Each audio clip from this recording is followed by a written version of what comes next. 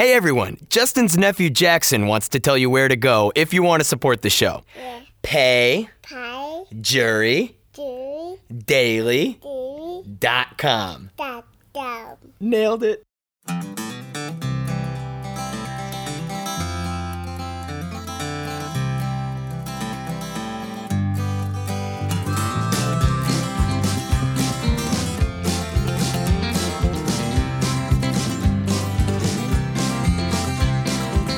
On the day that we met on the internet, I asked her for a photograph.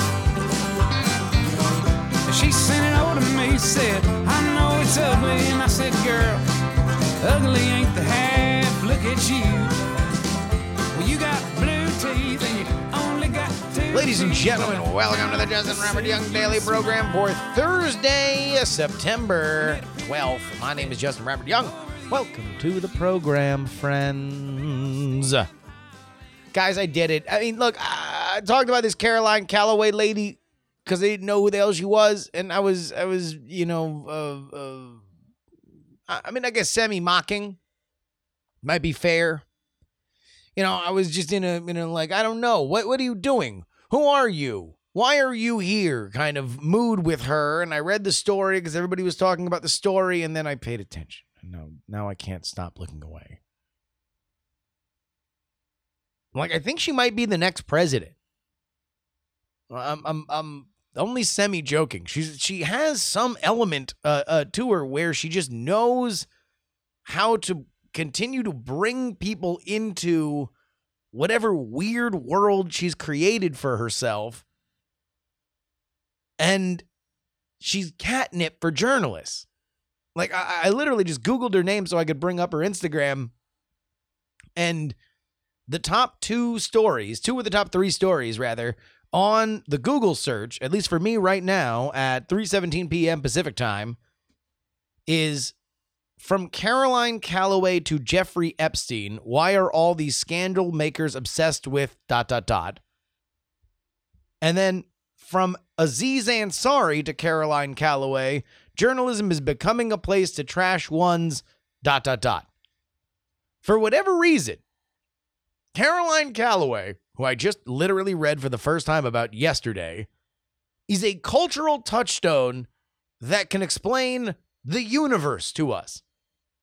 She is the Rosetta Stone for all emotions, for journalism, for life, for academia. It can all be explained if we just further understand Caroline Calloway. That's all we need to do. We just need to grok the Calloway of it all. So then I made my way to her Instagram.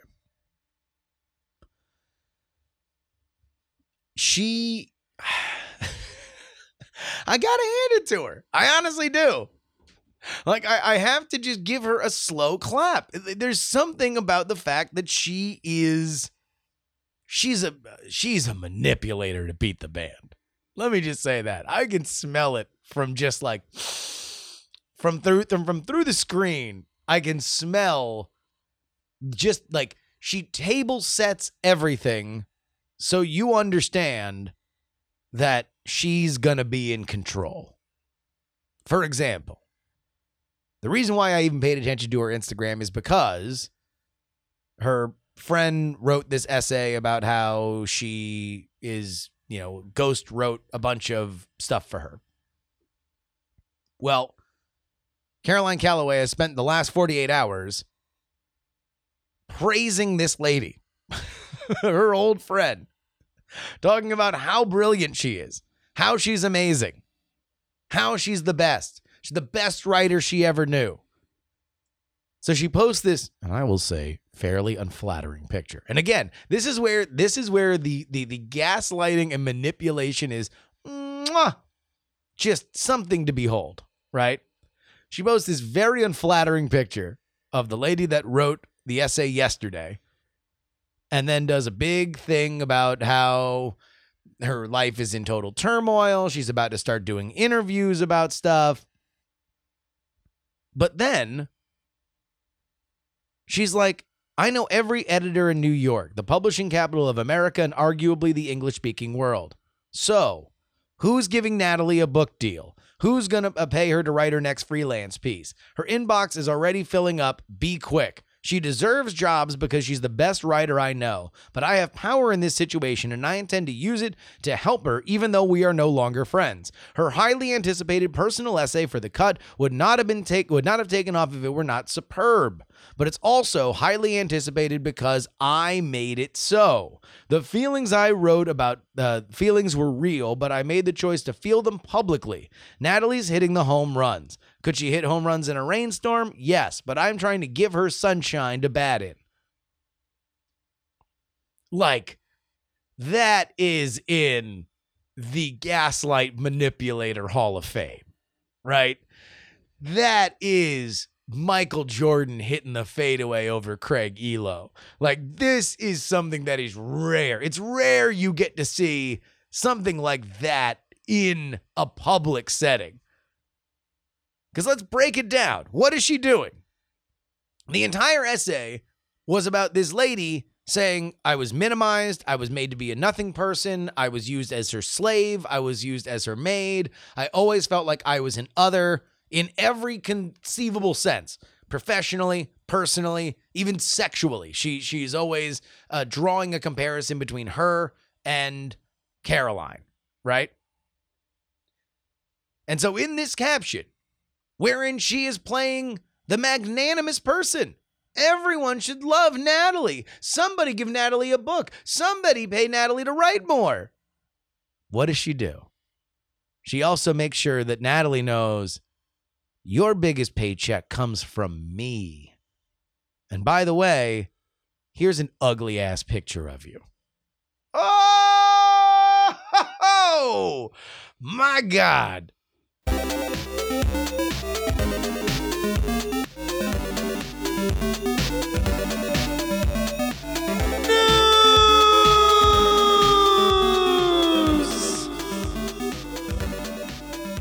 Headline from Ars Technica, former Donkey Kong champ threatens to sue Guinness over record removal.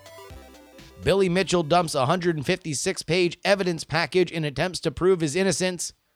If you've never seen the awesome documentary, King of Kong, A Fistful of Quarters, the villain of it is a flamboyant video game or arcade video game champion, Billy Mitchell.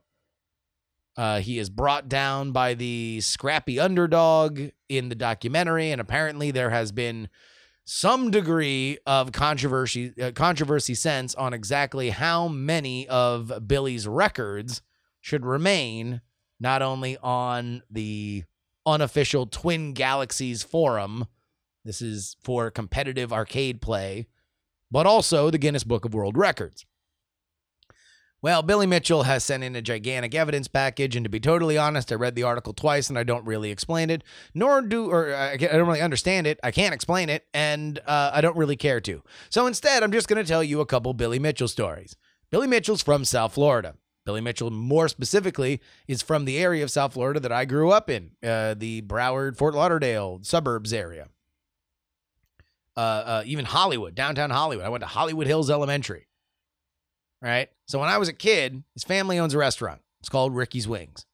Ricky's Wings was like one of my favorite places to go as a kid.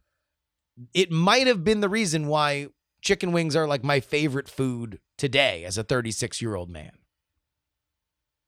Number 2, Billy is a known asshole and was a known asshole amongst servers in South Florida, even pre-King of Kong. I remember coming into work at the Buca de Beppo on University Drive and being told a story about a major asshole customer the night before who had long black hair, brown hair, looked like Jesus, and bossed the servers around, was a total dick, and was bragging unsolicited that he's a video game champion. And then the documentary came out, and it's like, oh, okay, Billy Mitchell. Like, that dude had a rep. He had a rep before the doc came out. And fact number 3, there was one time this goofy dude who hung out at a bar that me and my friends used to go to, he got nicknamed Silly Bitchel. Doesn't really have anything to do with Billy Mitchell, but I've always found the phrase silly bitchel very funny. What do you say we go ahead and get into some email?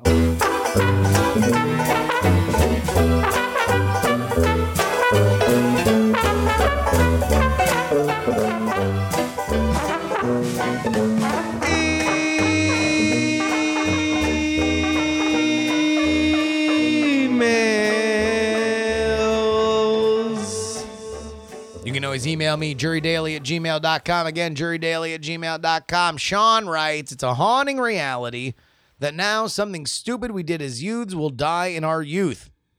Wasn't that supposed to be part of being young? I guess it will not die with our youth. Wasn't that supposed to be part of being young, that we could do dumb and awkward and not perfect things, and then we could fail and learn to be better grown-ups? No. Another different Sean says, have you ever heard of the POT score? The pay over tuition score. It's a way to see how various degrees compared to skipping that degree. Maybe there are some surprises where college isn't a sham. I have not heard of it, but again, my everybody gets so granular about the degree thing. My problem is with the system. My problem is with the larger system. Can we find ways that's that you can get a degree that'll make good money? Sure. Should you feel bad if you got a degree and you're making good money? No, you should feel great about your life. Congratulations. All I'm saying is that just because that McDonald's sells a salad doesn't mean that the most of the food is something that you shouldn't eat every day. And we shouldn't have a cultural norm that you're wrong or you're bad if you don't eat McDonald's every day. That's all I'm saying. Dav writes, we got some gig economy folks writing in. Dav writes, quick note on your gig economy take. The idea that it's a drop-in, drop-out side hustle is 1,000% wrong. Before starting my new job this summer, I had a few weeks to kill and decided that I'd check out DoorDash and the like for some spare beer cash. I passed on all of them, and here's why. This is primarily from my experience with DoorDash, never met with Uber as they're not allowed in Vancouver. The way these companies get to say that you make your own schedule is the fact that they break up any given day of delivering and driving into 6 to 8 hour shifts. And you just get to pick the shift you want to work. That's it. Everything else is absolutely identical to any regular-ass job, except you get zero benefits. Furthermore, there's rules. You get your assigned zone of town, and you cannot leave it.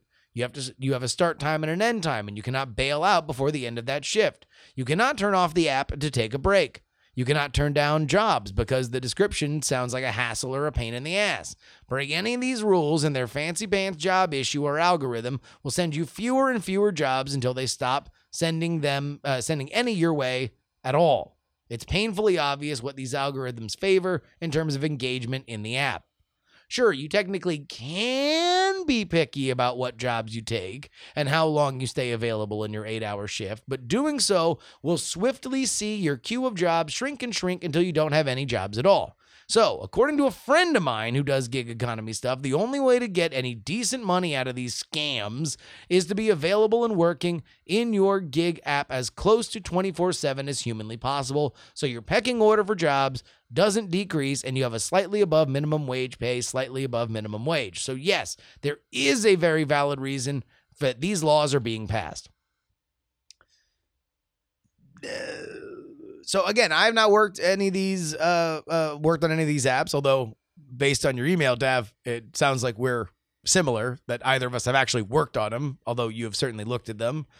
It is my understanding, at least for Uber, that you can turn off your app and you can just not take rides if you don't want to. I don't know exactly how much that feeds into them giving you giving you possible rides or not. But that's how I understand Uber and Lyft to work. Let's talk to an Uber and Lyft driver. M writes, it's me, M. I drive Uber and Lyft. Honestly, I'm not sure how to feel about this. I like how I barely have to pay taxes being self-employed and taking my deductions. The only thing I really hate is how these companies treat employees. They've both lowered driver pay and now take 40 to 60% of all fares. We don't get as big of a proportion of the surge price for Uber as we used to, just set extra X dollars. Lyft almost never pays a portion of surge to drivers unless a driver gets lucky and drives through a, quote, personal power zone, an unreliable, complicated, and it almost never happens. Also, Uber's driving promos and bonuses are way better than Lyft's. I want to keep hearing from you guys. I want to know how many of y'all have worked on this, because I am ignorant. And so my initial thoughts on it are fairly invalid until I hear more from you guys. So keep writing in.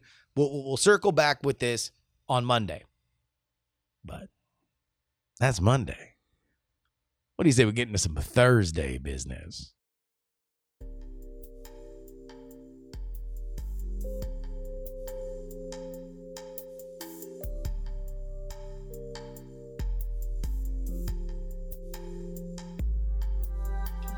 These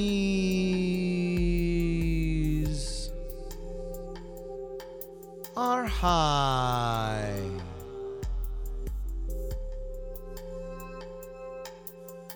Thoughts?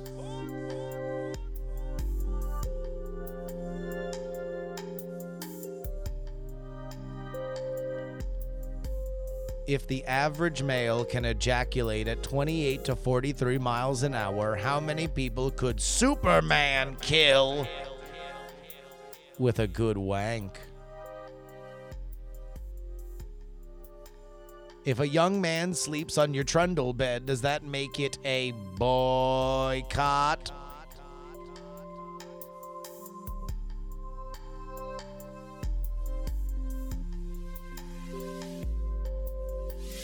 Is he who smelt it dealt it the first instance of victim blaming?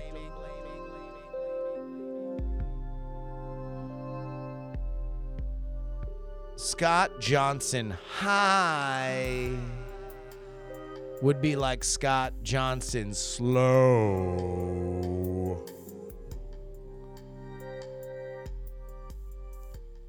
Hi, Justin. I'm high. So now it's time to send me your thoughts. This is how it works now. No arguments!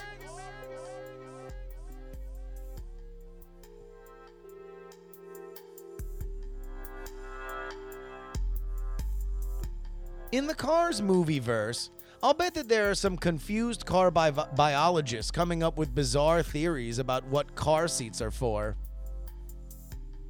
If the young Cars from the Cars movies grow up to be playing with the Cars equivalent of Transformers, what would they transform into?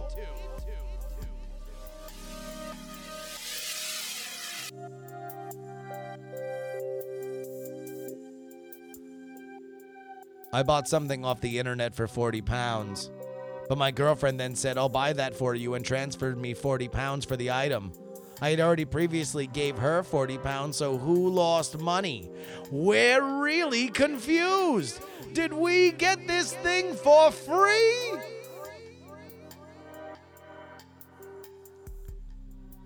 People watching is cool. Unless you're the people being watched.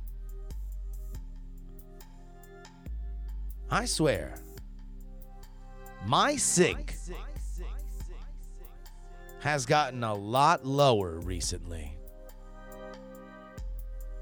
Those were high.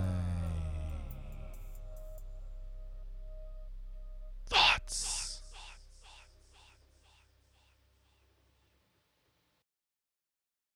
I want to thank the producers that make this very show possible. Dustin, Robert H., Brian C., M., Trey the Melodica Man, Adam, Middle-Aged Mike, and Harry Lee Smith. Hey, a reminder, Stickers or DIAF is getting out the game, y'all. I just put up sticker-only packs. So we're out of the buttons, we're out of the pins. Sorry if y'all missed those. You missed them, but I'm discounting the liquidation packs by $5. So for $25, you get a ton of stickers and some JuRY will buy you a drink tokens. On Sunday, this is done. Over. Finado. So if you want some stuff, get it now. Email us, jurydaily@gmail.com. If it is a high thought, then put high thoughts in it Twitter, Instagram, Snapchat, Justin R. Young, and you can join our Discord. That is bit.ly/jury Discord. And a big shout out to another Jay Martin who gave us our jury story today. Until next time, friends, this is your old pal Justin Robert Young saying, please give a round of applause to Mr. Wacky. But more important, please don't